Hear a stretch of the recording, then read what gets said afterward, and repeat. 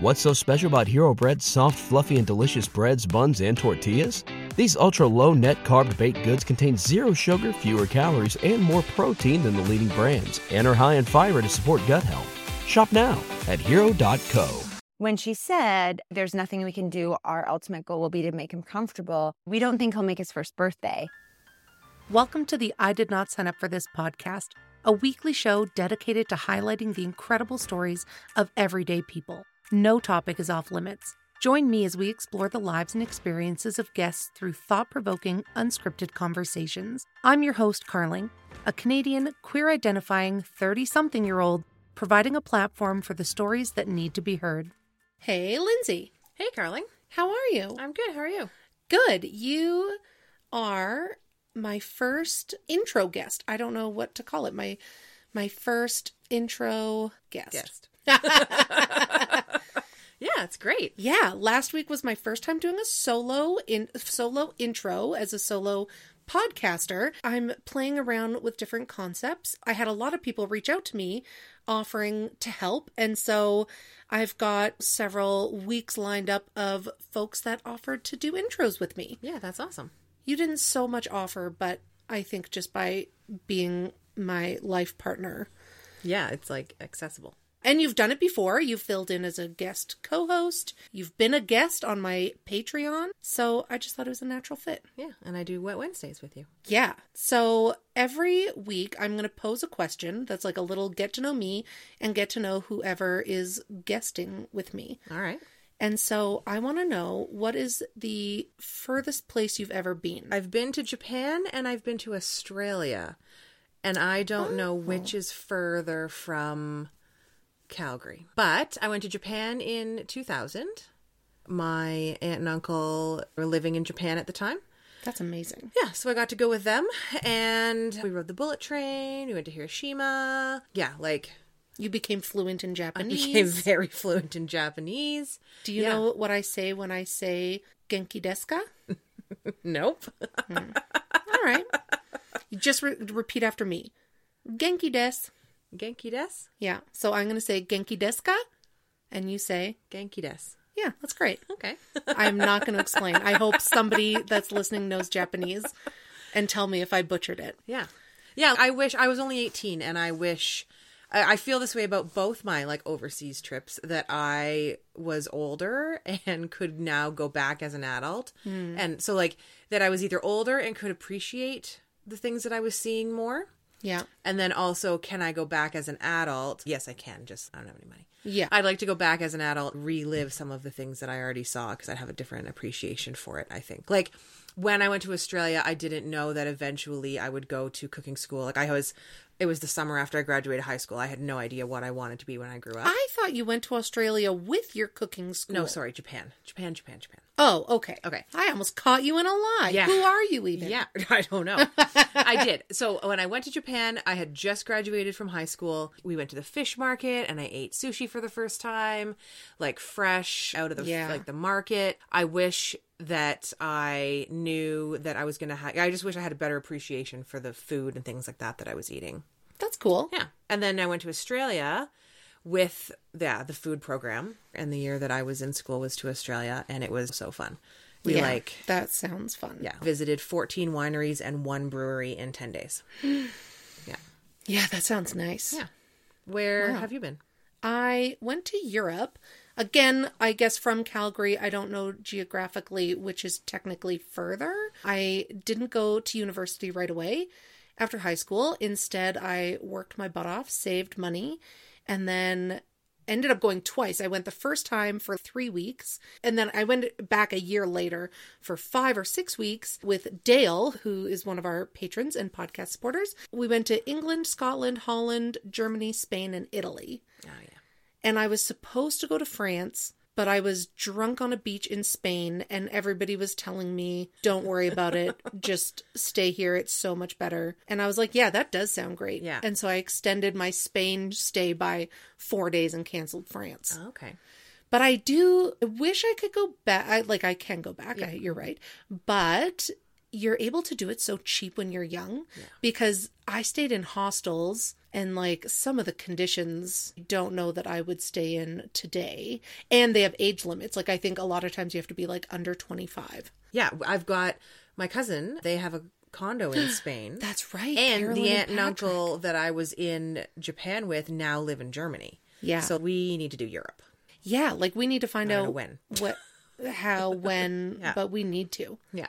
This sounds great. Yeah. And the nice thing, so we have quite a few, I keep saying I have quite a few listeners in Europe for the podcast. So for anybody listening who's in Europe, to fly from like England to Scotland was 20 Canadian dollars. But for me to fly from like Calgary to 2 provinces over to Manitoba, $500. Yeah, like we want to go to Manitoba every year and want to go to Ontario every Not year. possible. I feel like we make it possible by going broke. But Yeah, fair. Okay. but what ends up happening is I have not now in over 10 years. I haven't left North America because it's so expensive to travel within North America, and my preferences are to go to my cottage in Ontario. Yeah, I'm see like family. Yeah. So that takes precedence over these big like overseas trips. Yeah. Even though they're cheaper, Yeah. I think. What I'm getting out of this is that we just need to win the lottery. Yeah. Did you see that Yeah. 18-year-old in Ontario? Like, I think she's too young to appreciate it. yeah. When I was 18, if I had won 18 million or whatever. It was like 43, but yeah, same thing. God damn. Okay. Even well, if I had won $100 when I was 18. yeah, I would have blown it. Yeah. So this episode comes out on Tuesday, February 7th, but we're recording this on Monday, February 6th. It's kind of a crappy day because it is 1 year since my dad died. Yeah. Like, it's crappy. Yeah, it's not great. No. And you're so great because you took the day off with me. Yeah. And so many people have reached out and are so kind. And I didn't know, would I cry all day? Would I just want to hide in a hole? Did I want to order ice cream? But it's actually been a really fun day. Yeah. I slept in a little bit and then we went to the dog park. I just think having a nice reflective day where there's no requirements to cry or not cry. Yeah. There's no expectation. So I've cried a little bit. My godfather Virgil phoned me and he was like, "How are you?" And then I started crying. But then also I got this really great idea. Yeah. That I think we should get into cold plunging. Is that what it's called? Like ice bathing? I think so. Like when I was a kid, it was like the polar plunge, and it was like this fun thing to do at the lake during the winter carnival for one day. But this is different. TikTok has told me that there are many health benefits to submerging your body up to your shoulders in ice. Mm-hmm. And it has to be at least 15 degrees Celsius. Okay. Is that what it was? I don't know, but it's cold. It's got to be real cold. Yeah. And so I see all these people outside. And so I have ADHD and maybe I'm just riding this grief high, but I just felt like today is the day. Yeah. I've been seeing these TikToks. I haven't given it any thought, but I thought of it today, and this is the day that we're starting it. Yeah, we literally just got back from Home Depot and bought a bin that we could fit in. Yeah. Not together. That'd be too big. That's too, yeah. So I went on this journey. Do you know how hard it is and how expensive it is to get a galvanized metal trough? They're not cheap. Yeah, I was still nervous about the metal aspect of it. I think the metal is going to get too cold and burn your skin. I'm not going to lick it. No, but I just think sitting on it and having your exposed skin against the metal. I think the plastic bin that we bought was a better option. Yeah. So I scoured Amazon, read many reviews. Nothing was same day delivery, which was no good for me because I needed it is a thing that has to happen today. Mm-hmm. So you recalled that when we had been at Home Depot weeks ago, they had these really big bins. Yeah. And so we went, and at least this way, best case, it works until we can get something better and we end up with a really great bin for storage. Yeah. Worst case, I guess it breaks because of the ice. But I don't think it's going to. I don't think it will either. And if we never use it again after today, we have some there to put Christmas decorations. No, I'm going to do it. They say you should build up to 10 minutes, but I got to look into it. Do I start with 10 seconds? Do I start with 30 seconds? I got to figure that out. But I'm going to fill it with water, fill it with ice. It's out on the deck. I'll probably take a video or photo. In conclusion, we are going to try this cold plunge. You said you'll try it. Yeah. You'll think of it. I'm into it. And it's got a lot of health benefits, but also we're not doctors, so don't do this and then sue me or something. But yeah. Sweet. I'm into it. Yeah. I also wish that we had a hot tub so that I could do one and then the other. Sure. Or I wish that we didn't have 5 dogs. I love them, but there's poop in our backyard. And I would like rather do like a snow angel in the snow and then jump in a hot tub. But I'm into this. Okay. Yeah. Well, yeah. And then just lastly, I have a Patreon. Oh, yeah. I do. And it's you just sit back. I'll do this. This is okay. You're great. So the Patreon is a monthly subscription. There are 3 tiers to choose from, and it directly supports the work that I do. As a thank you for supporting the work that I do, you get at least 2 monthly bonus episodes that you'll never hear on the main feed. You get entries into draws. We're giving away a copy of Jessica Jansen's book, who's actually the guest today. Ooh. So all you have to do to be in the draw is to be a patron and you're in it. And so we're going to give a signed copy of her book away. We do a monthly video episode for the third tier, and it's called Ultimate Sufty. And the video, so for the month of February, we decided to try a cannabis version of Wet Wednesday. So instead of consuming a beverage while talking with special guests, we decided to consume a cannabis product. What we learned is that it is not a good idea. Yeah, I was like, are we talking slow and moving this along really slowly, or is my brain just slow? Yeah. And I couldn't stop laughing. You laughed a lot. Like, you kept having a... And, like, I just rolled off screen to continue laughing because I couldn't stop. It was fun, but it was less, let's have a really good conversation about a really cool topic over a fancy beverage. Yeah, like, I think we just... So, if you are an Ultimate Sufty...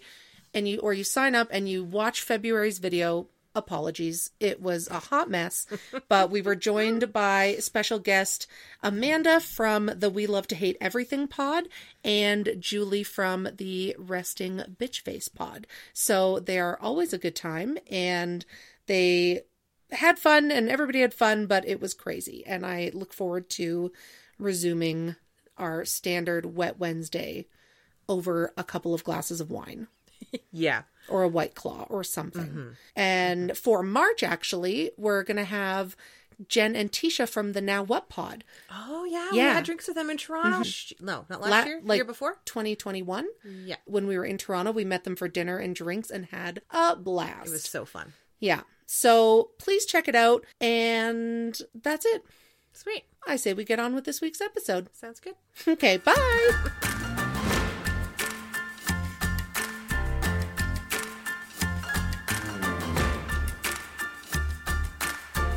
Hello, Jessica.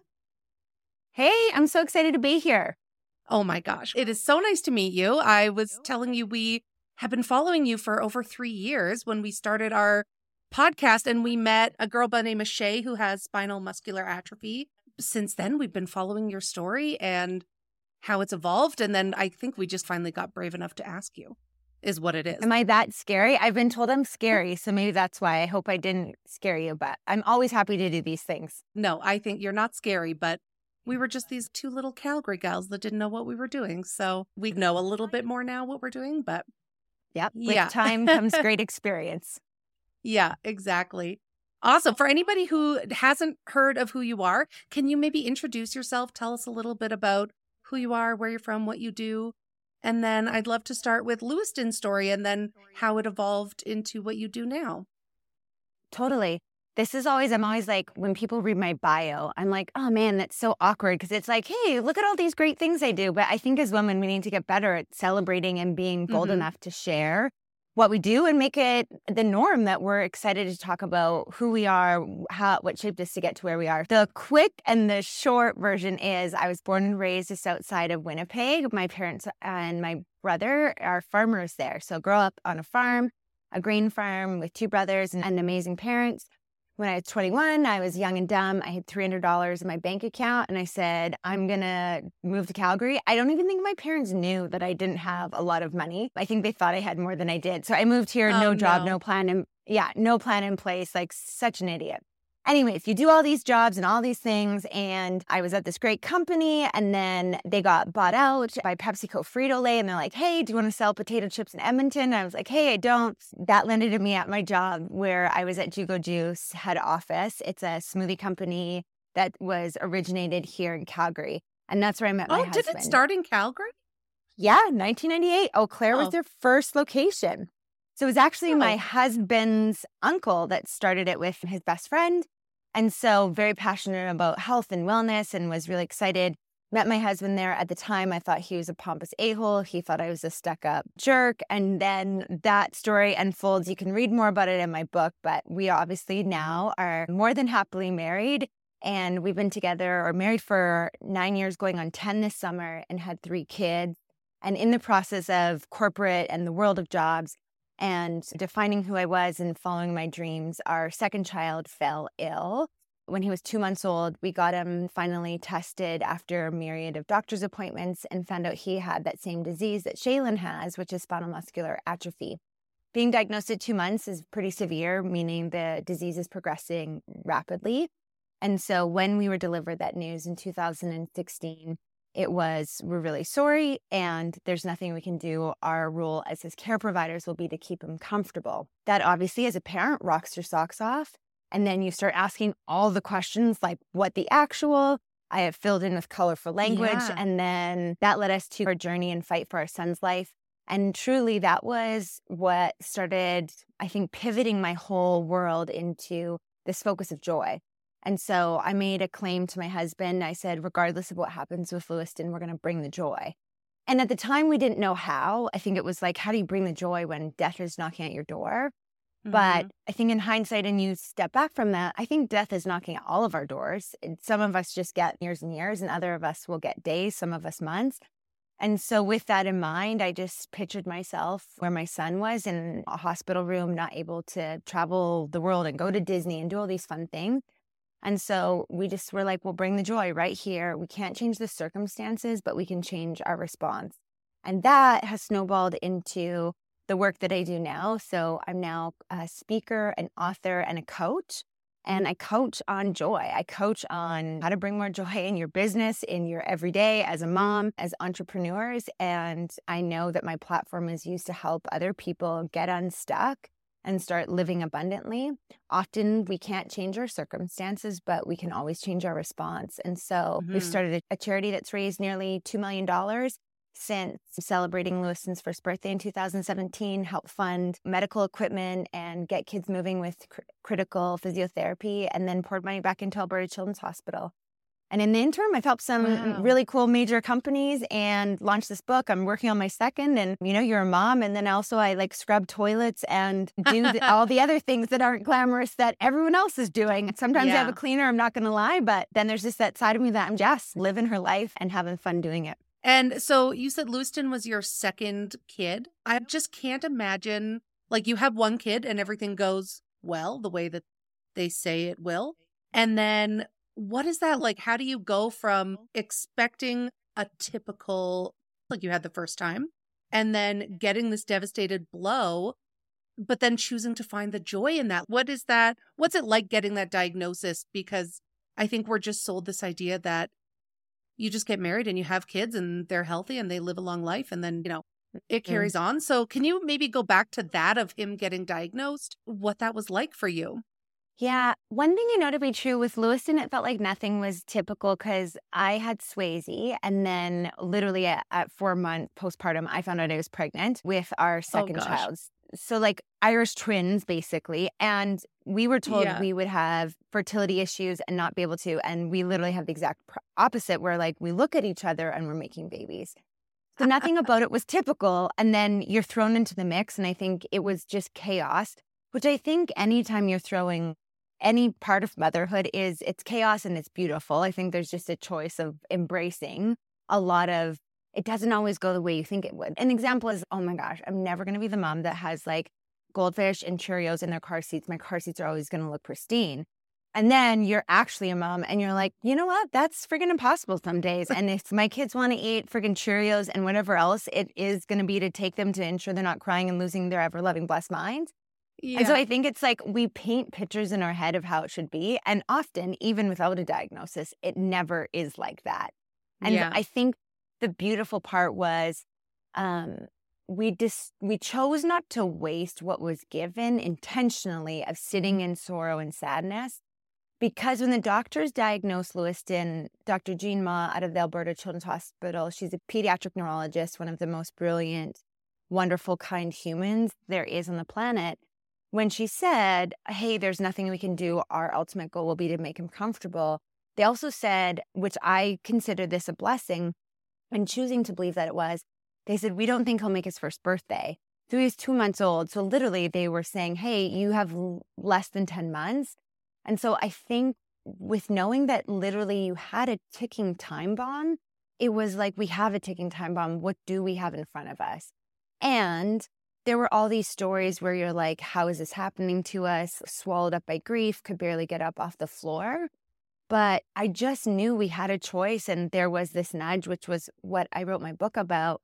We're like, what if we responded to the nudges? And a huge part of what I talk about and preach about is like the nudges, the ideas that you have. That's where the joy lies. The joy lies, and it's usually scary. It's usually uncomfortable. You don't have the full roadmap, but when you follow through on the nudge and then you keep taking action on it, that's where the joy was. And I think I just really woke up when Lewiston got sick and said, I'm just going to pay attention to every single nudge. We're just going to have a dance party every day. We're going to celebrate the small moments. We're going to celebrate that he made 3 months, that he made 4 months, that he made 5 months, that he's breathing another day. And so it truly was a catalyst for changing my perspective and our family's perspective, and then how I wanted to show up in life. Wow. Had you grown up like that, or were those values that you had in your family, or did you really have to do a lot of work to develop this? That's a good question. I mean, looking at my parents, I think my dad this is my dad's thing. I'm sure we'll figure it out. Like, he's a typical farmer, doesn't like share and shed emotion. His philosophy was, I'm sure we'll figure it out. And I think as a small business owner and then as a farmer, which is basically a professional gambler, because you can do everything right. And then at the end of the day, like, your chips are on the table and you're like, hope and a prayer the weather holds up and we don't have drought we don't have, right? Yeah. So I think he's always had that mentality of, I'm sure we'll figure it out, because he's always had to figure it out.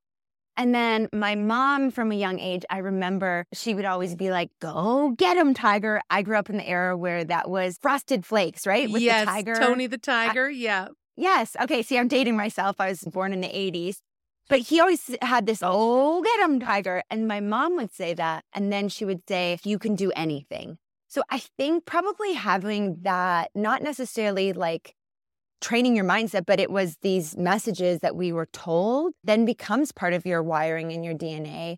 And looking back, you're like, yeah, I do believe anything is possible. And that was probably because I just had this outrageous imagination, and it was fostered from a young age that I could believe that stuff. I love that. That's really cute. I also grew up in the 80s. Big fan of Tony the Tiger. That was a great cereal.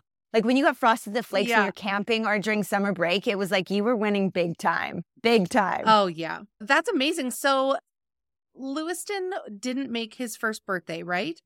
Sure didn't. He kicked the bucket November 22nd at 6 months. And today's the day where I'm like, shit, this is our story. And other days I tell the story and I can barely get through it because I'm sobbing. But he unfortunately passed away at the Rotary Flames house, which is a hospice and respite care facility attached to Alberta Children's Hospital. And he passed away November 22nd, which was 3 days shy of 6 months old. Oh, that's so hard. My friend lost her daughter to cancer and was at the Rotary Flames house. And I cannot say enough good things about that place. Like, what an incredible facility. It's world class. I really do believe we have world class pediatric care here in our province. And then to be able to have a hospice that offered the services. We never qualified for at-home care. So we weren't comfortable because it was respiratory and you need to be like watching him. It's like the smallest thing he could have choked. And so Ronnie and I, my husband, were like, we can't stay up 24 hours around the clock, 7 days a week. So by having the care of Rotary Flames, it really helped us be parents and live, I think, as normal and as regular a life as we could for our daughter and for us, and not be complete zombies, which unfortunately anyone who has medical children, they get burnt out and exhausted, and it's a really tough road. But Rotary Flames really does pour into people and give them the ability to like refuel, get their feet underneath them, and have medical attention, which is such a blessing. Yeah. How did you go from personally and with your family choosing joy and taking those nudges to the Love for Lewiston Foundation, which is huge? We basically, Lewiston passes away. We plan an epic funeral. My husband and I dance out of it. It was really well attended. We had people travel from all over. We filmed it and we're able to share that video, and it's on YouTube. And I think if you're looking for some inspo and just want to get like a swift smack across the face, if you're having a pity party for yourself, go watch Lewiston's funeral. Sometimes we need that. I even have my own pity party. And then I come across a story where I'm like, what am I complaining about? Pull it together, go for a walk, clear your head, have a sip of water, and get going. But it was this response to Lewiston's first birthday, where I think over social media, you see everyone hosting these extravagant parties that cost thousands of dollars. That is just outrageous.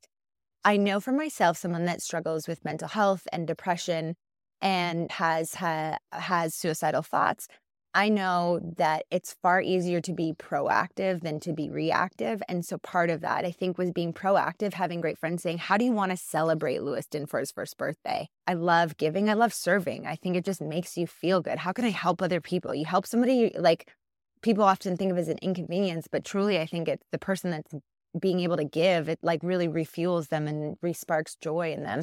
And so we wanted to give back to the hospital, and we aren't independently wealthy and sitting on millions of dollars. So we're like, let's just host a party, and the party, we can raise money. And the goal was 10 grand. And that truly snowballed into, okay, hey, we've got something here. Oh, what else can we do? Where else can we affect change? Where are there other gaps where government isn't able to fund or insurance isn't funding? And my story is wild because previous to my son getting the diagnosis, I was very familiar with it because I'd been helping and serving a family here locally for 9 years, and knowing what their family had dealt with for 9 years of not enough funding, not enough caregivers, too expensive to afford updates to the wheelchair vans, needed wheelchairs, but the bills were like $5,000 and $10,000. And then wanting to put their kids in activities, but needing special accommodations, it just made it impossible.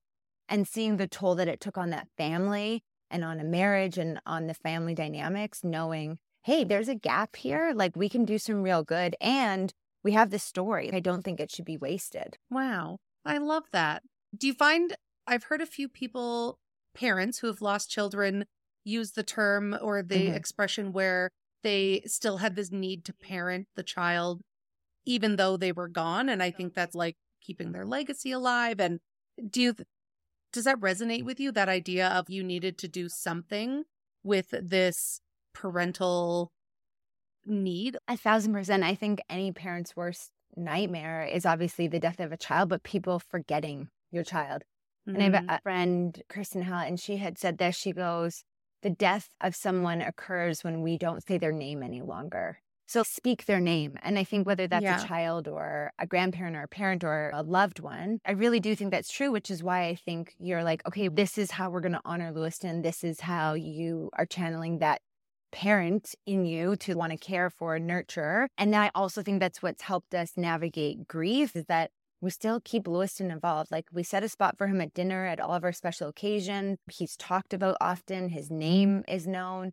I think that brings great comfort and joy because you don't want people to forget that you had a child. Someone's like, oh yeah, you only have 2 kids. That's a common one. I'm like, no, actually I have 3. And we're talking about a 4th. And they're like, oh, that'd be your 3rd child. And I'm like, no, it would be my 4th child. Just because you physically can't see that wound or their grief doesn't mean that they don't exist. And so that's, I think, speaking existence into the name is so important. Yeah. And was it tricky navigating having your 3rd? Did you feel like that pregnancy really came with like a hesitation or fear? For sure, fear. And I think my doctors and our medical team are really great. I'm like, if I want an ultrasound, they're like, yeah, let's get you an ultrasound. We decided to get pregnant naturally. Our kids have a 50% chance of carrying the gene, 25% of having spinal muscular atrophy. That was a scary test. And when we got tested, there wasn't really a ton of options for treatment. There were starting to be. And so the landscape has drastically shifted, but there's definitely fear. And then even when we got the test back, this of like, what if they're wrong? What if it's actually positive and they told us it was false? And then how do you navigate that? But again, I think like with any type of worry just robs you of the joy and the presence of right now and today.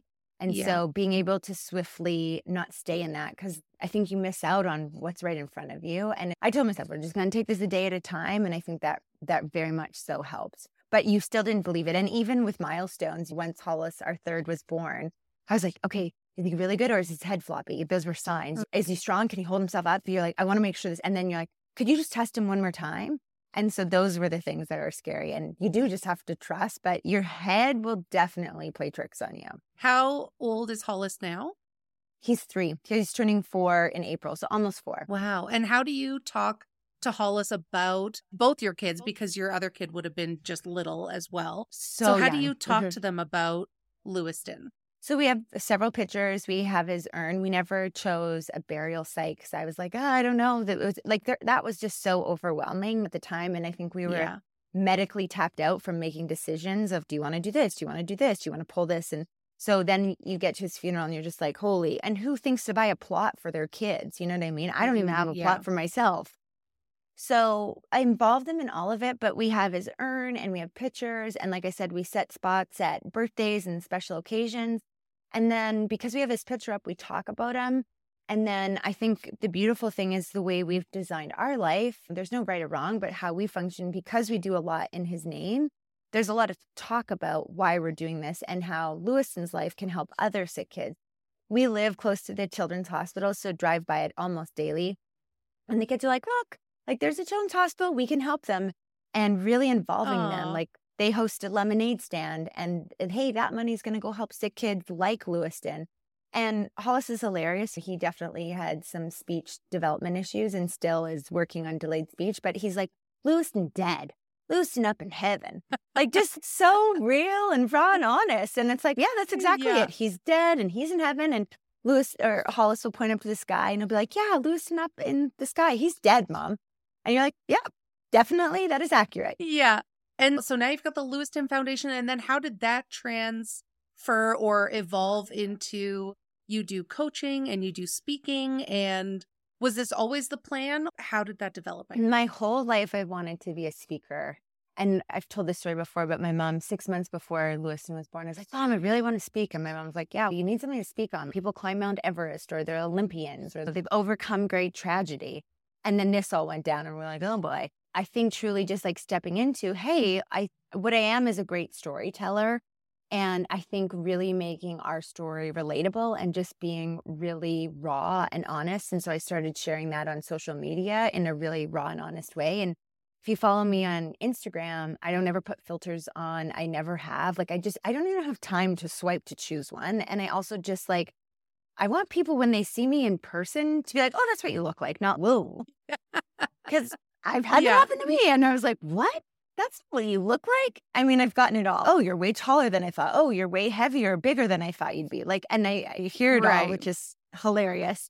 I wanted to just use our story to help other people get unstuck. And so a part of that is just telling people, hey, I'm a speaker and this is what I do. And I think I've just loved motivating and inspiring people, which is like this natural coach. I started coaching cheerleading team in high school. We didn't have one at our school. I went to Mennonite school and I was like, cheerleading isn't about short skirts. It's about motivating and having people rally behind each other for a common goal. And I love that. And so you'd call me a kick-ass cheerleader or someone that like really likes to bring out the best in people. And that's what I saw, this combination between coaching and then speaking. Speaking from a stage, you can affect thousands of people at a time. And then coaching in small groups or one-on-one, it's like you can really dive into and ask them key questions because I think we're all brilliant and we all have these amazing ideas and we all know the answer. Sometimes we just need someone to externally process it. And I really look at football because our family's a football family, but like the coaches don't know necessarily how to play or do the positions well. You don't see Pete Carroll being a linebacker, but he knows how to pull the best out in his linebackers, right? Yeah. And so I think that's part of it. I'm not saying I need to be you or do you, but what I do say is I can ask you the right questions, or I can give you the right training, or I can do some research to say, hey, what do you need to do? And that's the beauty of what I do through coaching and speaking. Wow, that's amazing.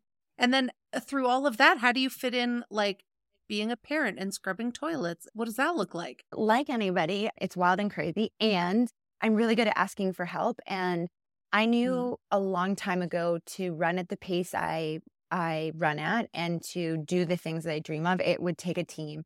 So I have a very involved husband who has some freedom and flexibility. We're small business owners. He's involved in the restaurant industry. So it helps having a parent that like can bend and flex and is really involved and loves to do all of that. And then our family, we lean on them heavily. My mother-in-law has helped us since basically day one of when I was teaching fitness, and now taking the kids 1 or 2 days a week, or helping us get time for date night. And then I knew like my schedule's wacko. So we got a nanny, and we have a part-time nanny now. And it's like, they do everything from folding my dang underwear to like stocking the fridge or baking muffins or doing all that. And then that enables me to be able to get in a workout. And then it's really about being good with your time and time management. And there's some weeks and months where you're like nailing it. And there's others where your life just falls into complete shambles. And I've just learned to embrace the seasons of it, right? Like it's not perfect, but we ask for help. I outsource what I can. And I'm being realistic. Those are really key things to be able to do what I do. I haven't read your first book, but what is your first book about? And then what's your second book going to be about? Yeah. So my first, I'm like, where? I have a copy right here. So my first book is called Bring the Joy. And it's really like a memoir. The kind of tagline was how following the nudges of your heart leads to an abundant life. And really inspiring people to live an abundant life, because I say you have breath in your lungs and a beating heart. Like, why waste what you're given and gifted? Because I know that there's people that would give anything to have what I have. And they're lying in a hospital room with a diagnosis that will forever change their life. At the end of each chapter, we did a recap, and called it the nudge, and what was the nudge that I had in that chapter, and then what was the choice I made, and then where did the joy come in? And I think that's a great way to look at life. It's like, okay, what's the nudge I have? Oh, I want to start this business. I want to start a podcast. Oh, I really want to do this project to help people in my community, whatever it is. And then there's a choice. Do you respond, and how do you show up to that nudge? And I believe when you do, that's where the joy comes. So it's all about my journey to really following those nudges in a memoir style of basically, here's my life, some funny stories about my Costa Rican lover and the on and off romance with my husband. We call him Hot Ronnie. And the second book I'm working on is called The Hard Work of Joy. I think people mistake joy and happiness, that it should just be easy. And they forget that there's intention behind it. And so it's about 21 different chapters, not necessarily, but like these lessons that I've instilled that lead to a joyful life. Because as we've seen in the last 2.5 years, a global pandemic can really mess with your head and hurt your heart and throw you off course. And so these are the things that I've done. Someone struggling with mental health and someone living with suicidal thoughts and wanting to not stay stuck in that and being really proactive. Here's the things I'm doing proactively. I'm not a medical professional, I'm not a therapist, but I think there's just everyday practical things that we can apply that can help you show up in a more joyful life. And I think the fact that you aren't a medical professional is so nice, because sometimes hearing your own story through somebody else's experience can be more powerful than somebody who went to school for a long time. When they ask like they ask templated questions. I think the powerful part of sharing stories is like you can see yourself in that story. Oh, I struggle with that. Oh, yeah, that was hard for me. I'm navigating that same thing or something similar. And then you can put yourself, rather than just being prescribed something or listening to because you're paying that person. It's like walking through their shoes and saying, oh, they were able to come through this. Okay, I can come through this too. Yeah, I like that thought about joy is work, and that doesn't make it bad, but joy doesn't just pop out of thin air. You really have to sometimes find it and work for it, dig through some of the bad stuff, because I think there is joy in everything. I feel like you need to be on the Glennon Doyle podcast. I don't know if you listen to it, the We Can Do Hard. I do. I listen. It's actually on my list of, I'm like, get onto Brene Brown's podcast, get onto Simon Sinek's, get onto Glennon Doyle's, get onto Oprah, Super Soul Sunday. Yeah. So maybe this is you helping me manifest and channel it so it can happen. Yeah. Listen, Glennon, if you're listening. Me and Carlin think, and she says, so it should happen. Yeah, exactly. Yeah, I'll put out all those vibes for you. I love it. What's one thing that you wish, I don't know, the world knew more about? My wish is that you don't know that the person that you're walking by in the street, that you're talking to at the office, that you're interacting on email, what they're walking through. And so I believe if you give grace, unmerited, undeserving favor, and truly just try to understand and get to know somebody rather than making judgment, it would make this world a whole lot better. Because I remember days after my son passed away, and literally I just remembered feeling like a ghost, being like, nobody that sees me knows that my kid just died, but I'm trying to show up and do the thing. And it's like, maybe the person on the street, their kid just died, or they just got diagnosis or whatever. And so I think when it's really easy to be rude or not patient or have these insane expectations, if we brought that in where you're just like, man, I don't know what that person's walking through, so I'm just going to give them some extra grace and compassion, I think the world would be in a much better place than it is. And so I hope to inspire other people just to think a little bit differently, get really curious. And our thing with the foundation is to spread love, bring joy, and choose movement. And I think those are 3 really beautiful pillars to live a beautiful life. I love that. I remember my dad died almost a year ago.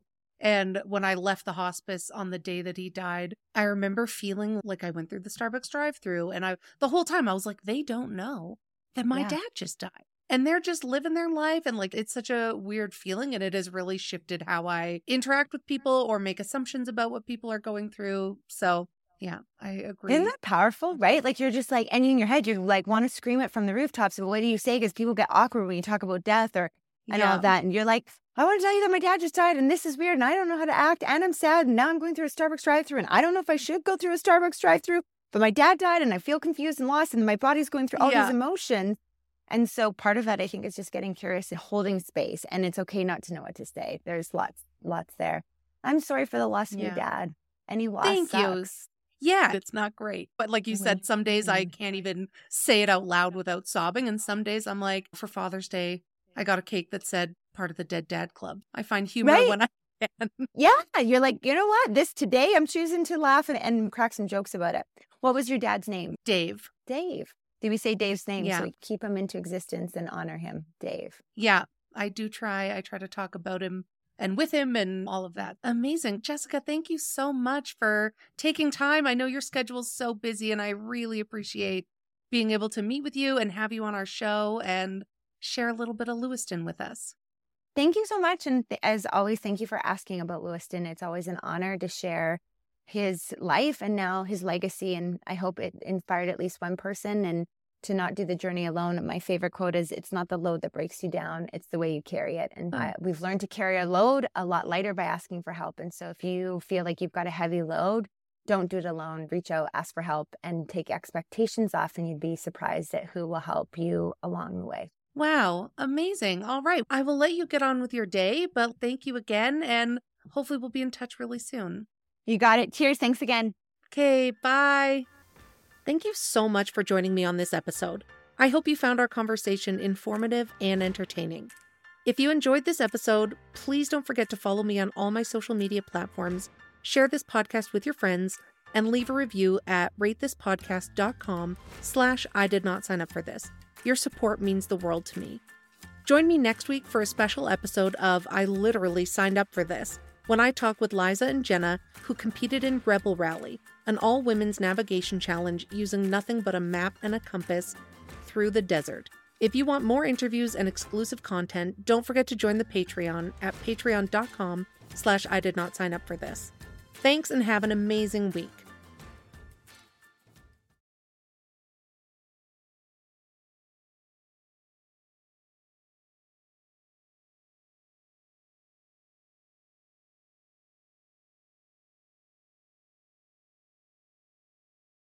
What's so special about Hero Bread's soft, fluffy, and delicious breads, buns, and tortillas?